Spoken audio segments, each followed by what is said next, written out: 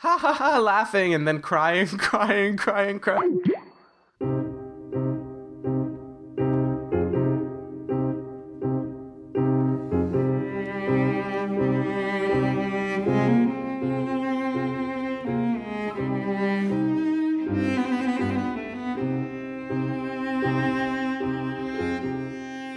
Hello everybody and welcome to the Spoiler Warning Podcast. This is review number 313 with our review of The Congress. I'm Christopher Schnese. And I'm Stephen Miller. And if you're joining us for the first time, the Spoiler Warning Podcast is a weekly film review program. Each week on the show, we're going to dive in, debate, discuss, and argue over the latest film releases coming to a theater near you. This week, we are continuing our trend and hitting a few VOD releases. In this episode will be a review of The Congress, and the next one in the feed will be a review of Ida. So, how you doing this morning? I'm doing okay. Stephen, yeah, thanks. I'm doing good. A little tired. Had a good time yesterday when I realized that I had to watch both of these movies still. And I started around 7 p.m. Nice. But it made for a good evening, you know. Toss back a couple drinks, download one movie, toss back a couple more, download another movie, feel bad about the history of World War II and the Jews, and all in all, it was just like the positive way to spend a Saturday night. Yeah, I was going to do the same thing you did. I started around 4 o'clock, and I watched the film we're reviewing right now, The Congress, and I was like, you know what, I'm going to wake up early and watch the next one tomorrow, because I'd rather spend the evening playing Destiny. Yeah, just to get PS4. a spring in your step in the morning. Yeah. Well, I figured, if I was going to watch a film that involved, like, the massacring of a giant people group, that I would just go online and massively destroy a bunch of people online. So the best part of waking up is Polish cinema. It doesn't work. Take it out. Take it out. It's out. Just consider it gone. Gone. Okay. Or maybe I'll put this in the beginning. I'll remove it from now and put it in the beginning. Yeah. And then people will wonder the context, and it'll never arrive in this episode. Yeah, it'll be like all those the trailers for every Judd Apatow movie, where there's Exactly. like at least 5 jokes that never make it into the actual movie. I think the movie that had a joke that I missed the most was the Pauly Shore movie Jury Duty. I think, right? He had a movie called Jury Duty, right? Probably. Yeah. Whatever the movie was called, he was a juror. And there's a scene in the trailer where he's driving in a Ford Bronco, and he reaches down. He's like, "What's this glove doing here?" And then he throws it in the back. And it wasn't in the movie for some reason. Huh. Oh, I got you. It took a second. I was also looking up whether that was actually a movie or not. Oh, okay. So your uptick on the joke recognition. Yeah, was... the OJ joke took like an extra 30 seconds. I'm selling myself short. It took like an extra 2 seconds than it should have. Yeah. You need to cut it down a little bit, and then you can fit it in more. But wait a minute. Now I need to know, because this was a 1995 movie. When was the 1995? Okay, so it was very topical. Very topical when it happened. Maybe they refilmed that scene. Oh yeah, they threw in the trailer at the last minute, but they didn't have time to actually make the movie again. That's funny. All right. Well, anyways, it's not funny. What? When actresses make bad choices. Yeah, no, that's really not funny. Not at all. So unless it's, I would say if Cameron Diaz makes a bad choice or Scarlett Johansson makes a bad choice, it can result in a funny movie. Wait, which movie did Cameron Diaz make a bad choice in that resulted in funny? Almost all of the ones she's done. If you look at it through this big meta lens of how terrible she is in movies, then it starts to be pretty funny. That's what I've discovered recently with The Other Woman and a few other films on video on demand. I honestly she came out of the gate in The Mask, and it was like, okay, this chick's gonna be something, and then nothing she did from there I could even stand her in. What about Shrek? Thumbs up, thumbs down. Well, she's acting against Mike Myers, so yeah. I guess that lowers the bar. That humanizes you a lot. But no, in all seriousness, I haven't been a huge fan of her movie making decisions, I guess. I don't know. I think that maybe choices could have been. But what about that Linklater movie, Diaz and Confused? Nice. Okay, let's continue your segue to the Congress. I've got nothing. Diaz and Confused is what I am every time I watch Cameron Diaz in a movie. All right. Anyway, so the Congress. This is a film. It's been on VOD for a little bit right now, and I think this is like the definition of high concept of films. I think so. Yeah, I mean it's basically our lead actress is playing herself in the film.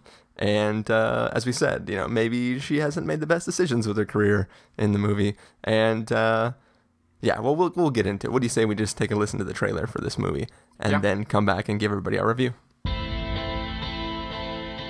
You had it all, Robin. A movie queen at 24. And you slammed all the open doors, crushed all the dreams. But then Aaron's condition started going downhill.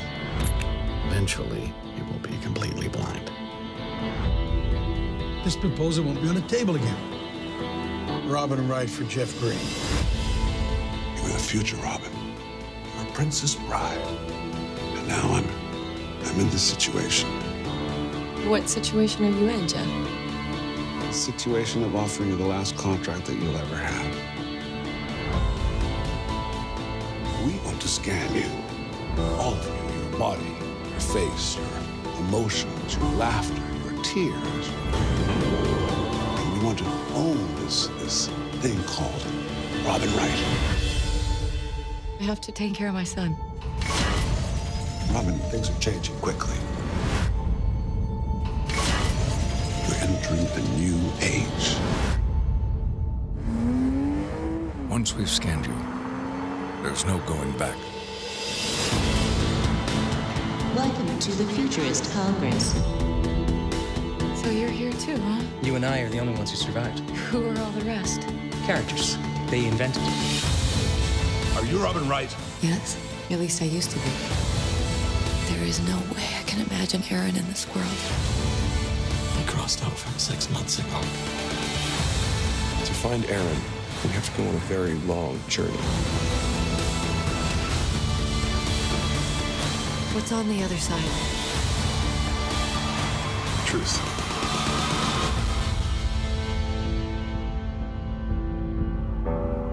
Can I go back to where I came from? There is no such thing as the place that you came from.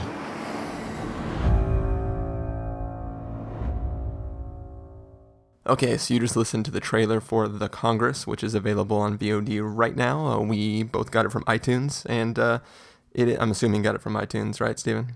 No, I stole it. No, just kidding. Yeah, I got it on iTunes. You drank it and then experienced the movie. Yes. Yes. I felt what it was to be Robin Wright. Yes. But anyways, so in this film, Robin Wright is, she has been approached by Miramount? No, Paramax. I think it's Miramount is the name. Yeah, Miramount. It's this company, this quote-unquote fictional film company. And basically what they're trying to do is give Robin Wright the last contract of her life. They are going to buy the character that is Robin Wright. If she signs this contract, she will never be able to act in any capacity for the rest of her life, but the studio will be able to create movies forever using her likeness in the form of this digital asset that is this scanned copy of Robin Wright. And the film, progresses from the film starts at a point in time where that is the great technology now, and the film may make a jump forward a couple years and kind of take that idea to maybe possibly one of its logical conclusions. And it's a film just deals with the commoditization of the characters that are the actors in the films that we consume. So, Steven, all that being said, what did you think of this film? Yeah, so I'm a little torn on this film. So I should mention that in order to prepare a quote for this movie, which turned out to not be necessary, I watched Waltz with Bashir first, which was Ari Folman's last movie. And that movie is a documentary that he decided to animate, kind of for the sake of visualizing what they're talking about and also to allow them a little bit of privacy while they would talk about very serious issues they had in the Lebanese war. Yeah. And that movie is brilliant. I thought it just completely blew my mind, like what he could do with animation and how he could make you feel things that a non-animated film just couldn't capture. So this one, it was kind of unclear to me that the whole cartoon aspect was like anything more than just an excuse to get back at what he's good at. Yeah. It wasn't clear that it really... So it kind of fit the storyline in that people are experiencing whatever they want to experience, and that kind of new sensory world could be animated. But I thought the whole conceit of it made it very difficult to follow, like, what was fact and what was fiction in the movie. Like, what was dreamscape and what was this actual world that she's experiencing and what is the real world and what is she just imagining. And yeah, or even what are the events she's actually going through with relation to the, like, in scenes where characters are eating food, when you eventually see the non-animated world in the physical space of where they were just eating food, it makes you wonder, like, what was happening in that scene when they were imagining that they were eating food. and it was so it's really hard to follow to the point where I don't think I'm the problem. Like I don't think it's just that. Well, that's everybody's problem, right? Is they don't think that they're the problem. Yeah, exactly. Just in life in general. But anyway, I didn't mean to launch in with the criticism, so I should step back and say that I thought the concept, like you said, this is like the definition of a high concept film, and I thought it was a very interesting, ambitious one. Like, my girlfriend didn't know anything about it when I started watching. She was like cleaning her house and doing laundry, and she actually had to stop like 10 minutes into it because the premise was so interesting that she wanted to see how it would play out. Yeah. You know, this idea of scanning an actress, taking their identity and using that as the product instead of the real person. Yeah. So the real question then, which I don't mean to cut in front, is did she finish watching the movie or did she go back to her housework? I would say about a half hour from the end, she resigned herself to housework, but still would still make appearances to see what was going on. Yeah. But and the reason for that is that, like, it had some very cool visuals and a cool concept, but once it launches into the animated zone, which is what I expected to be like where it really gets its footing, it goes so quickly into this blurring of fact and fiction that it's just kind of like a series of visuals. Like, it's really hard to get a narrative out of there where you can actually latch on to a character and what the character is doing. It was like it had much more of like Waking Life vibes where people just kind of come and go and then weird things happen and you don't really know what it symbolizes. And even in like Waking Life, it's a bunch of like existential conversation that is taking place, and this, it's not. It's theoretical narrative that's happening, but you're trying to catch up as you try to like interpret the visuals that you're watching and guess whether or not that's an event that's taking place or a hallucination of an event that's taking place or that's not. Yeah, and I think a part of what made it kind of falter to me is, so it began with a concept which I thought was very cool, which is a person being synthetically captured and then their likeness being used in place of them, and kind of how does that impact cinema. And it turns out that concept is only the beginning point. Like, the real direction they follow up with is more of a Matrix style, what are you experiencing and what is real and does it matter thing. And that concept was a little harder to follow, and B, quite a bit less original, I thought. Even if in implementation it looked novel, like that idea of everything just going on in people's brains. I feel like that's been done way more than the initial premise that they set out to talk about. And I don't know, I felt like, so it opens with live action for the first, like, 25 minutes or something, half hour maybe.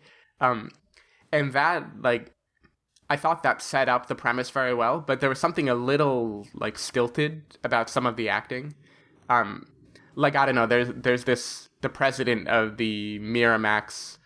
I don't even remember what the real names are anymore. Yeah, Miramount. Yeah. The president, it's Miramax and Paramount. the president of Miramount is trying to convince her to get scanned. And he has this conversation where it's just like he's shouting like monologue after monologue at her. I don't know, there was something very like off about the way that the characters interacted in the live action places to me. Yeah. And a part of that is maybe that like, so I buy Robin Wright as a washed up actress. I don't know if I buy her as the voice of a generation or as this commodity that used to be this incredible groundbreaking thing that they need to capture. Well, I think the thing is that, like, the way I kind of interpret it is that she does have a star quality that was untapped, but she is of the star caliber to be useful to the company, but she is at a low enough point in her career that they can take advantage of her. Like, there's a scene later on, after the 20-year jump, where I'm assuming that's supposed to be Tom Cruise that she sits down next to in the animated role. I think so. But I guess they couldn't truly use his likeness, so when they're like, who was that? And then the guy's like, what's his name? And they couldn't actually say it.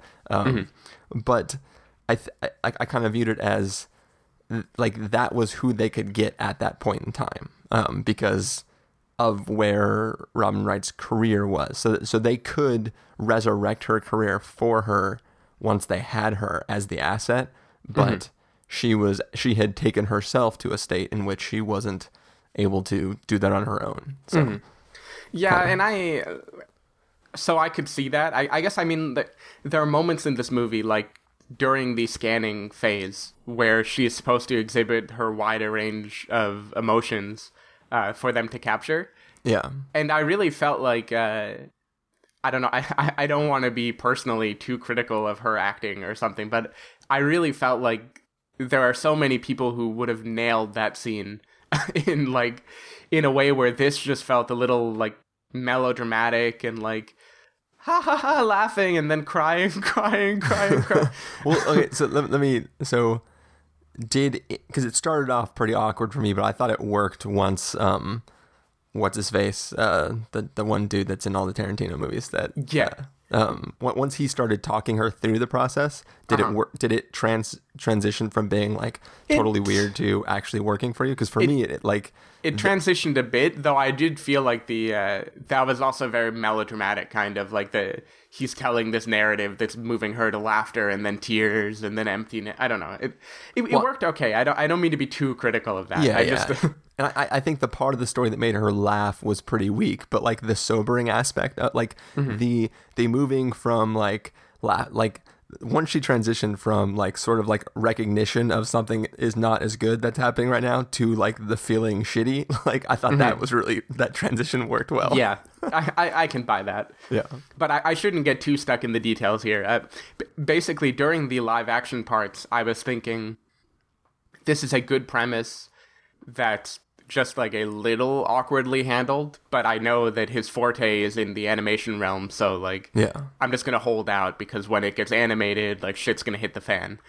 And it did hit the fan, but not it hit the fan in a way that made me like very interested shot by shot in the film, but not in one that was actually carrying me through a story that I felt like I could hold on to or feel something vested in.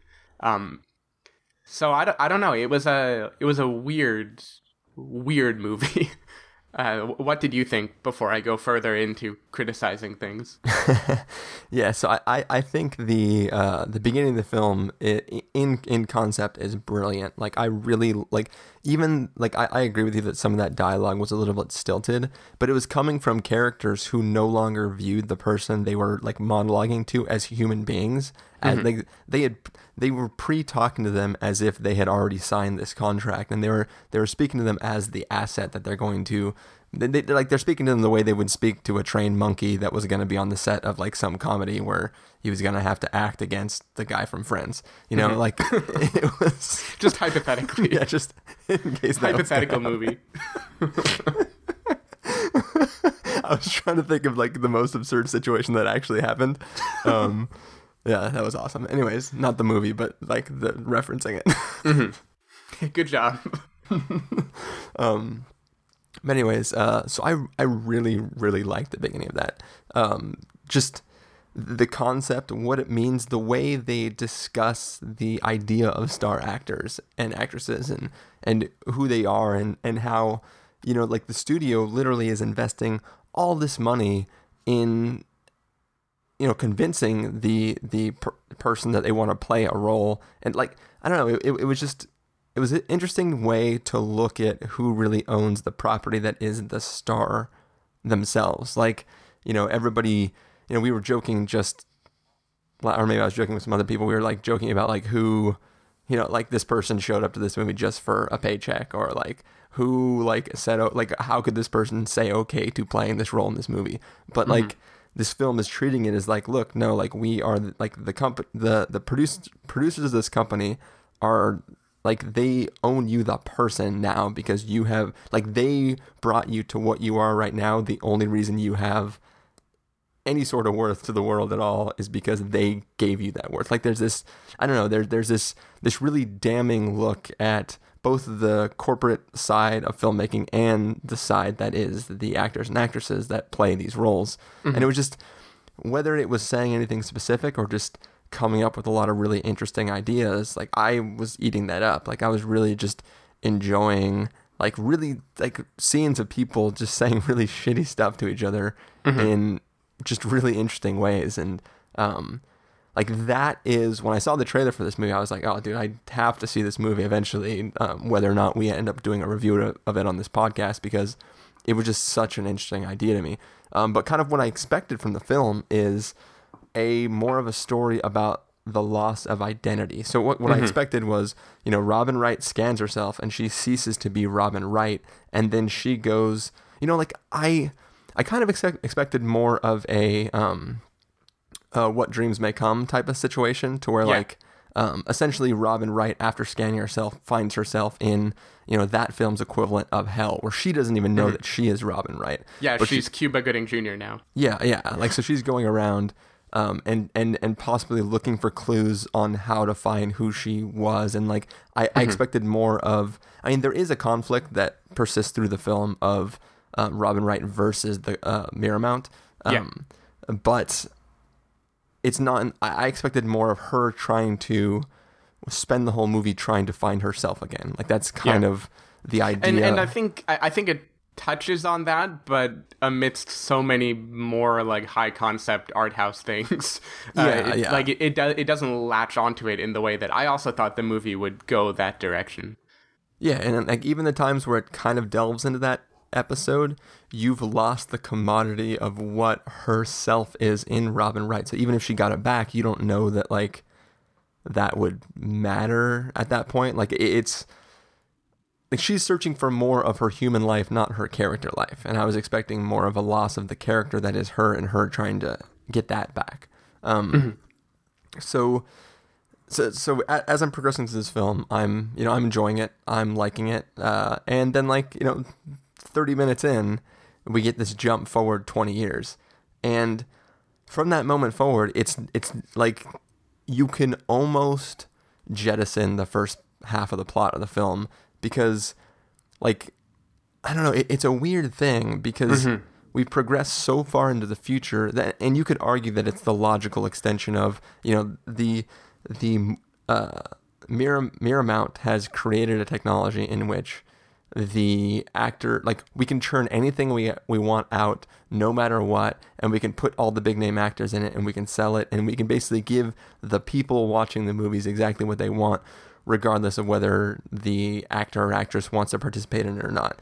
And then eventually you can see how that would become not good enough. Like, we need the next best, the next greatest thing. And the only way we can progress beyond forcing everybody or allowing anybody to see any movie they want with any actor they want would be to somehow allow the viewer not just the choice of who they want to view, but who they want to experience as. And so, like, you could argue that you need the beginning thing to justify the progression technologically to where we are once the film hits the animated zone. But for me, that the whole animated zone, the story behind that was like zero interest to me. Because it's like, we have, if we're looking at the drug side and how people are on a drug and viewing the world while on it, I mean, you have, like, you already mentioned Waking Life, but you have Scanner Darkly, like the follow-up to Waking Life, where we already have a scenario in which, like, half the population is on this drug and half of it isn't, and how they're viewing the world versus the people who are possibly normal or not. Like, that film does it so much better in a more interesting way, to where, like, at the end there are ramifications for the people who are on this. And in this film, you get like a little bit of a Snowpiercer kind of vibe from their future, but at the same time, you don't. It's the opposite of Snowpiercer, where in Snowpiercer you have these people who are like in dire straits and like they are like trying to fight against that. And it would be like if in Snowpiercer all the people in the back of the train were the same as the people in the front of the train, where they were all on the chrono stuff. Yeah. And they were just totally fine living in the back of the train. So it's, I don't know, and I'll say that premise has some interesting themes to be brought up of, like, is their life good or is it not good? But I feel like that's a theme that's been done to death in sci-fi. Yeah. Which made it much less original than what it kind of set out to do, which was a little smaller in scope, but more, like, specific. Like, more of a particular new idea that they had. They also, the problem too is they're mixing so many themes that made it very confusing to me. So, like, there's this term they throw around in the film called crossing over. So obviously you can just naturally assume that the crossing over means from, like, viewing the world as it is to being part of the animated community. But then people also talk about the crossing over in that, like, people who are nearing death will choose to leave the real world and just go to the animated world and wait their death. Like, so they'll just spend their last few weeks, months, years, whatever, in this animated world. And it's almost like in Inception, when they go to that one underground facility where, like, the people spend all their time in dreams, because why stay in the real world when you can live in these societies in the dream world? And they're asking questions like, is the real world any different than the dream world, and, like, all this kind of stuff. This film, it doesn't really dive into that aspect of it. It's more just like, like, a bunch of people live over here in the animated world, and then some people live in the real world. But then, like, you get a feeling that by the end of the film that, like, the only people left in the real world are doctors and Miramount. Yeah. That wasn't clear to me. Like, it wasn't like there was this divide between the population where some people stayed alive and normal and everybody else went into the slums. It was kind of like most people were in the animated world, maybe, and then only the vital, necessary to keep human beings alive people stayed in the real world, and people who wanted to make more of whatever this chemical was that allowed the animated people to see things animatedly. Yeah, it was unclear what exactly the dynamic was in that society that had developed by the end. Which made it all the more strange, because there are scenes toward the end, I don't think it's a spoiler, where you get to take the lens off again and see the world as it is. Yeah. And there are scenes, there's like a particularly striking scene where the world kind of, it doesn't fade so much as snaps from how she has viewed everyone to how they really are. Yeah. That is, I could see why it was meant to be a moving moment in the film, but with already, like, so little was grounded in a reality that you could latch onto, that I really kind of, I don't know, I could feel heartstrings trying to be tugged that were not being tugged for me in that moment. So at that moment, I didn't feel the heartstrings, but I kind of snapped up too, because I was like, oh, okay, now, like, I literally in my head was like, okay, now we have a Scanner Darkly situation happening, and I started to care, like, I had almost about checked out by that point in the film, and then when that happened, I was like, oh, okay, so there's something more than just, like, it. First of all, it showed me that, like, the things that it explained all the events that had happened were really happening in some form of capacity, and it wasn't just complete hallucination. And I sort of, like, I didn't get interested. I got interested in the idea that they might start giving me something to latch onto at that point. So it kind of, like, it snapped me back to reality after I had been about to check out. If that makes sense. Yeah, no, I can grant it that. What did you think about? So John Hamm shows up in this movie as a sort of, like, Cuba Gooding Jr. guide slash love interest. It's funny because I was going to bring him up in reference to Cuba Gooding Jr. too, but keep going. Yeah, slash love interest slash I feel like they bring in this character that's supposed to represent a bunch of different things. Yeah. Like I don't think it matters to spoil and say that he is an animator who fell in love with the thing he was animating. Well, I think too that's significant because, like, so when Robin Wright comes and first checks into the hotel, she's like, oh, Robin Wright for this person. He's like, oh, cool, you're the sixth one today. So I think that, like, the fact that he studied her for so long and he's the one that like made her who she is, he could recognize that it was the real her. Yeah. It's in theory. That's like, yeah, I also think that's kind of why he existed. But the places they went with it, I don't know. So even there's this mechanic of what she's trying to do once she wakes up. Like, she's looking not unlike Robin Williams, actually. Yeah. She is looking for someone, and it's literally the exact same thing. Yeah. Wow. The difference is that John Hamm is not Cuba Gooding Jr. I wonder if we would have been thinking this if we hadn't just recently discussed What Dreams May Come. Possibly. Because I didn't actually think of the comparison until you just brought it up. But now, wow, it's pretty surprising. No, I was legitimately in that scene because like, I wasn't thinking about it until the moment Cuba Gooding Jr. The moment that John Hamm says, you know, take this Deus Ex pill, but don't look at my face. Like, I don't want you to see the real me. Like, as soon as he said that line, I was like, oh shit, like, like, I know who he is. And then he wasn't him. So, spoilers for the thing he wasn't. No, I actually had the same thought. Yeah. Anyway, the whole dynamic of this search, it was hard. It was hard for me to latch onto because it wasn't clear how this correlated with reality at all. Like, what was she searching just in her brain for what she thought this person was, or was she searching for her actual, like, was she actually searching for the person in this strange dynamic where pheromones are sent out and people are actually interacting, even if it's in their brain that they're flying from one place to another? So there's so much stuff in this film that, like, makes it, which is, I think, the film's problem. But so basically, you know, you have the scene with Paul Giamatti, right? Mm-hmm. Yeah. So Paul Giamatti plays this character who she's searching for as Doctor, and there's a scene where he describes. That was the other confusing thing about the scene, is I couldn't tell if him as the Doctor was in with Miramount and trying to get her to sign the contract, or if he was just suspiciously saying that this character's illness mimicked the, like, it was too... Yeah, it was too contrived feeling, so I hope they wanted him to be in on it. Yeah, so it's unclear. Yeah, I couldn't tell if it was like, oh, well, you know, you really got to sign this because, like, it ain't so bad. Because, I mean, think about what this kid's going through. Yeah. Whatever, it's her son. Yeah, I'm pretty sure that's maybe even in the trailer, but I don't remember.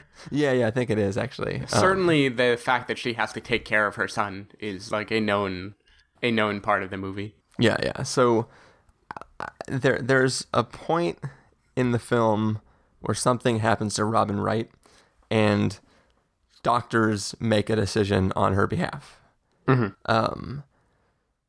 So at that point, even though they don't put up a title card, they do say that this procedure takes X amount of time. So X amount of time has passed. So at the point where we see her doing the searching, the whole conceit is that we don't know what has happened to her child in the time that she was undergoing that procedure. So I'm trying to be super vague about it, even though I think if I directly said it, it's still like nobody would know what the hell I was talking about. The idea is that he may no longer be not crossed over, and if he's crossed over, it's almost impossible to figure out which person he is, because having been in the animated world so long, like, nobody is who they were before. Like it's sort of. But even this animated world, how does locomotion work? Like, because I think there's supposed to be a 1-to-1 correlation between people in the real world and people in the animated world, and your vicinity to them is mimicked by your vicinity in the real world. But then in the animated world, people fly and people transport to different places. Like, I don't know. I just didn't. I couldn't follow what the reality was supposed to be. Of the quest.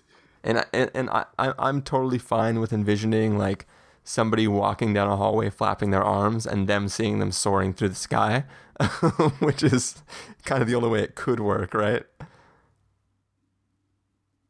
You still with me? Yeah. Okay. Yeah, I think it's the only way it could work. You got really quiet. I didn't know. Sorry. I lost you. So yeah, it's not there. That's why it works in What Dreams May Come, because like literally it's the afterlife. Like it's not supposed to be 1-to-1 with a physical space on actual Earth.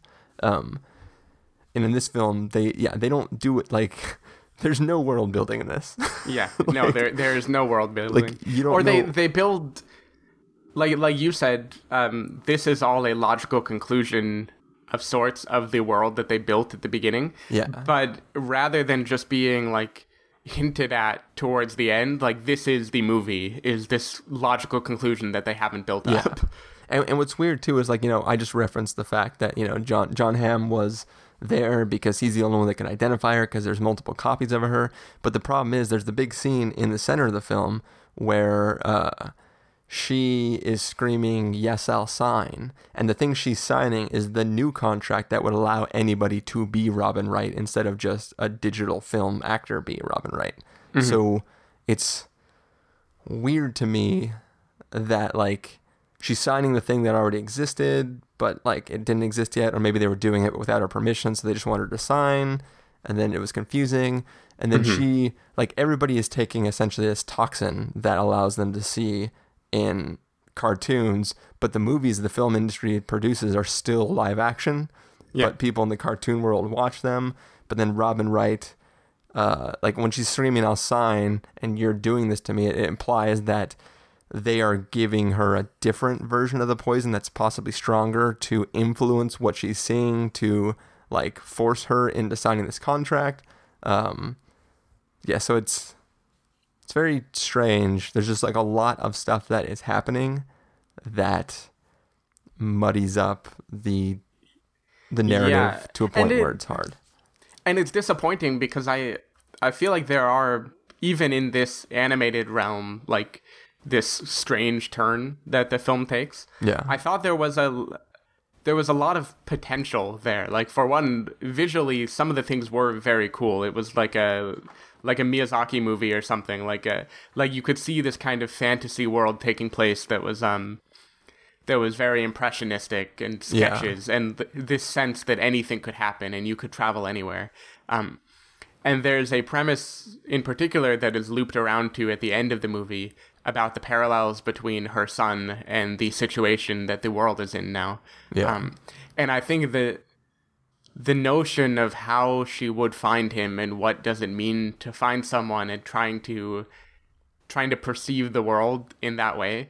Like, I thought there was so much so much that could have been done with this if it had been like chiseled together into a narrative that made sense. Like, Yeah. Instead of, it felt like there were just visuals or vague ideas, like the naturalists and the this and the that are like touched upon with a like 10-second snapshot, but not actually trying to make it mean anything. Like the director was full of ideas and didn't actually want to do the work of braiding them into like a story that made sense. Yeah. Because I think if this film had taken its left turn and, you know, changed premises the way it did, but maybe built into it more, like gradually showed the loss of identity leading to the loss of reality. Yeah. It could have been very powerful and still been almost as weird as it was. Yeah. Just like weird for reasons where you feel like he earned it somehow. Yeah, like maybe he's trying to steer out of, I don't know, like it feels like there's so many other films that we've already mentioned, like What Dreams May Come, you know, Scanner Darkly. You could even argue like Vanilla Sky, or there's like I needed scenes of like Robin Wright yelling tech support over and over and over and like trying to convince people she's real and stuff like that. Like there's something missing that keyed us into, because like after the 20-year jump, when she decides to, like, you know, when she pulls up to that little booth and the guy was like, you know, this is an animation only zone and you'll, you know, never see me again until you leave or whatever. Like it's not clear, like theoretically at that point in her life, 20 years later, when Miramount decided to do this process, I'm assuming they set her up with enough money that, like, if the whole point is you can never act again, then you would expect that it would be enough money for her to sustain her life for the rest of time. Why she decided to drive into the animated zone to meet with them on their turf to discuss a future contract doesn't make sense to me. Mm-hmm. Yeah, I didn't understand that at all. Honestly, like, the film was called The Congress, and I think it's because it's based off of a book very vaguely. Yeah. I really didn't sense the importance of, or even the physical meaning of the Congress in this movie. I did not either. Except that it happened to be a turning point. I didn't even know at a high level, like, there's a rebellion that takes place, and were they successful? Did they change anything? Like, I don't know. Like, I couldn't even tell what had happened. Well, that's the funny thing too, is because the like, okay, so let's say there is a rebellion. There was a rebellion. So let me figure out how to phrase this. So in, like, take the film Equilibrium, right? Mm-hmm. So it's another film in which people take a drug that mutes our experiences of the real world, and we've got rid of all war and danger because basically people can't feel emotion. People who don't take that drug are called sense offenders because they actually have all their emotional sense still left in them, and they see beauty in objects and all that crap. Mm-hmm. Well, the rebels in that story are people who live in the physical world but don't take the drug, and behind the scenes are orchestrating attacks to lead this rebellion. In this film, it seems like, I mean, part of it is that we're seeing it through the eyes of Robin Wright, who is currently on this chemical at the time, but also, like, it's not clear if John Hamm supports the rebellion or not, because he seems to know what's happening but not want to get involved, so maybe he's part of it, but it seems like the people in the rebellion are taking the drug themselves too, because they're making their attacks in the animated realm. Because what's the point of, like, you know, setting off a bomb? Like, once we see what the real world looks like in this animated zone, it's not that great. So what's the point of destroying the fakeness? Like, you want to hurt the corporation, not the people who are already under the influence of that corporation. Like, you want to take out the company without disrupting the general population. And it seems like they're just, like, it's not like a rebellion to overthrow this nasty corporation. It's just straight terrorism. I mean, right? Yeah, that's definitely how it feels. So I don't know how to I don't know how to process that in my head. Yeah. I will say there were a few things in the film that I did definitely enjoy. One thing I thought was cool, I don't know if you picked up on this or not, but so when she enters Toon World for the first time, there's this guy that says, you will need to see me before you can leave this. And when she is in Toon World and she's finally leaving way later and she's walking through a hall of people, you see a cartoon version of this person who is the last one she looks at before he was everything the bartender, changes. Right? Yeah, he's the bartender. So that didn't make sense to me. Yeah. That's one of those things where see, we paid it off, and it's yeah, but I don't. Yeah, so I won't say this film had any payoffs in the sense of how did they work the narrative to do that. Yeah. The best you're going to get is impressionistic, hey, we remembered this. Yeah, it's basically the Oracle saying would you have dropped the would have you have broken the vase if I didn't say anything? It's basically oh, before you leave, you'll see me. And she's like, whatever. And then she's like, oh, I saw you. Poof, I'm out. And I did the first fake film you watch where there's this melodrama because someone voted for Bush. Dude, it's so bad. I thought that was hilarious. No, I didn't sleep with her. Then who did you sleep with? Didn't sleep with anyone. I voted for Bush. What? 4 times. Or he's at 4. Yeah, he's at both Bushes 4 times. Oh, wow. Yeah. But yeah, I don't know. It's a weird movie to me. It's weird how it managed to start with such high expectations and then go so left field. Yeah. And normally I'm not opposed to going left field. I think it can be very cool when a film decides to be more impressionistic and more go through snapshots and kind of vignettes of ideas following the premise. But this just didn't hold it together to me. It's like he had this idea and it was packed in this little package, and then he decided to just let it explode and let all the little particles that are scenes just kind of fly around and mix with each other. It was he hired a couple different animators to work on the film, but due to an error, it accepted the job application of every single animator who applied. And then he was like, well, I got 500 people here to draw these scenes. Might as well just go for it. Just go nuts. Yeah. You want a sex scene in front of a burning helicopter? Yeah, sure. Why not? Does it matter if that was motivated? No, it doesn't matter. Oh, that was very strange. I LOL'd a bit at that moment. I couldn't, because I was like, what is happening? That was when my girlfriend was walking back and she's like, oh, what did I miss? What? Okay. You're like, no, I accept that. Yeah, okay, fine. It is John Hamm. Come on. Yeah. I mean, if I was Robin Wright, I'd sleep with him. I would do Juan Hamon. Okay. So we about done with this episode. Yeah, let's wrap it up. All right, so let's go ahead and get to our verdicts. Steven, if you're going to give this a must-see, a recommend with a caveat, wait for rental, pass the caveat, or a must-avoid, what would you give The Congress? I've had so much trouble trying to figure out what I'm going to give it. I feel like on the strength of the ideas alone and the things that it makes you think, even if it's just because you took the potion that is this movie and then experienced what you wanted to have seen, I think I've got to give it a wait for rental. I can be negative in the sense that it tried to do so much that it wound up not really making sense. But I also think it was a much more interesting use of 2 hours than many other things I could have watched. With that said, if you watch the trailer and are expecting a sci-fi adventure with any sort of narrative or payoff, then you are not going to be too happy with it.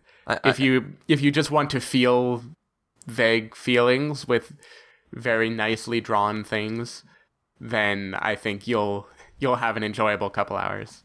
So two things based on what you just said. One is that the film's attempted world building is not even strong enough for your joke to technically work about you having taken the drug and saw the movie you wanted to see, because it's heavily implied in the film that the drug, when mixed one way, gives you the choice of seeing what you want to see. Mixed another way, forces you to see things that the person who gave you the drug wanted to see. The Yes. two instances of that is, when she's, saying you did this to me and I'll sign, blah, blah, blah. And also at the end when, she gets the other drug from Paul Giamatti, that seems like a very tailored drug to her, at least according to unless that's Yeah, maybe. Yeah, that's something we can unpack separately. Yeah, that. But the other thing I was going to reference what you said is when you referenced if you just want to see a sci-fi something or other. The funniest part of this movie is when Robin Wright is drafting her first contract. She's like, absolutely no sci-fi movies. So it's funny because this movie is clearly sci-fi, but her character is like anti doing sci-fi movies. Mm-hmm. I thought it was funny. Maybe I'm the only one. No. I actually, that was a pretty big laugh for me. Okay, cool. So anyways, my verdict, if you can,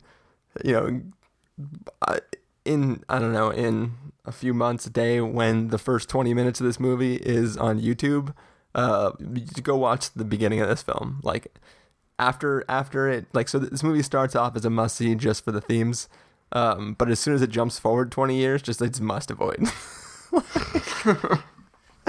The premise for the film is the most interesting part. Once the premise sets in motion the actual events of the film, it's like Checkout City, where the animating it can't make it make any more sense than it already doesn't. Mm-hmm. So I think overall, I wouldn't tell anybody to see this movie. So if I was scrolling through my iTunes list and then a buddy was sitting on the couch with me and goes oh dude, The Congress, is that any good? I'd be like, don't watch it. Mm-hmm. So I'm gonna give it a must avoid. Okay, I can respect that. I did not feel upset at the end of the movie. I felt like I was interested enough once I let go of it making sense. Once you freed your mind.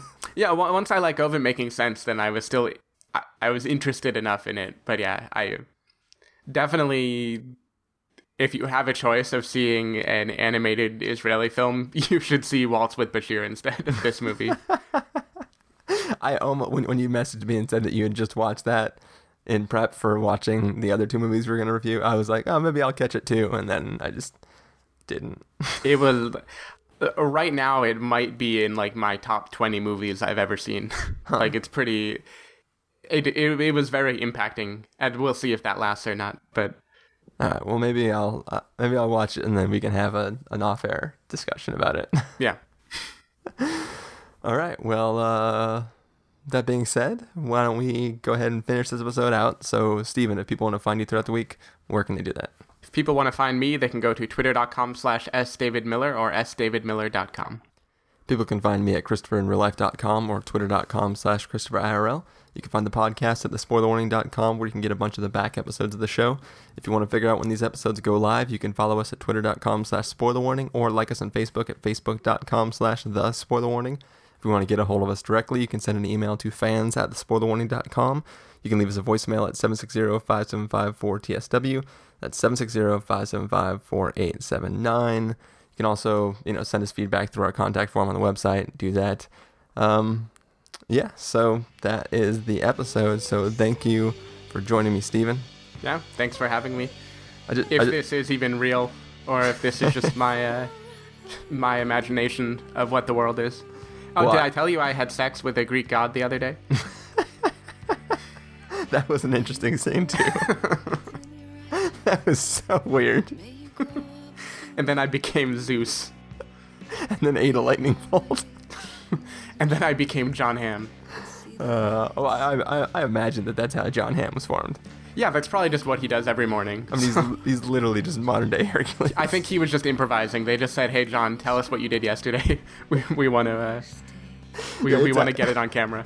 It's actually the filmmaker met John Hamm in a bar, and like half of this came from the conversation they had. He's like, "Do you mind if I just record this?" And then he wrote this whole movie based on that conversation. John Hamm was, of course, drunk and stoned at the same time. Yeah, of course. Anyways, yeah, we will catch you guys listening in our review of Ida coming up next. Later. See ya.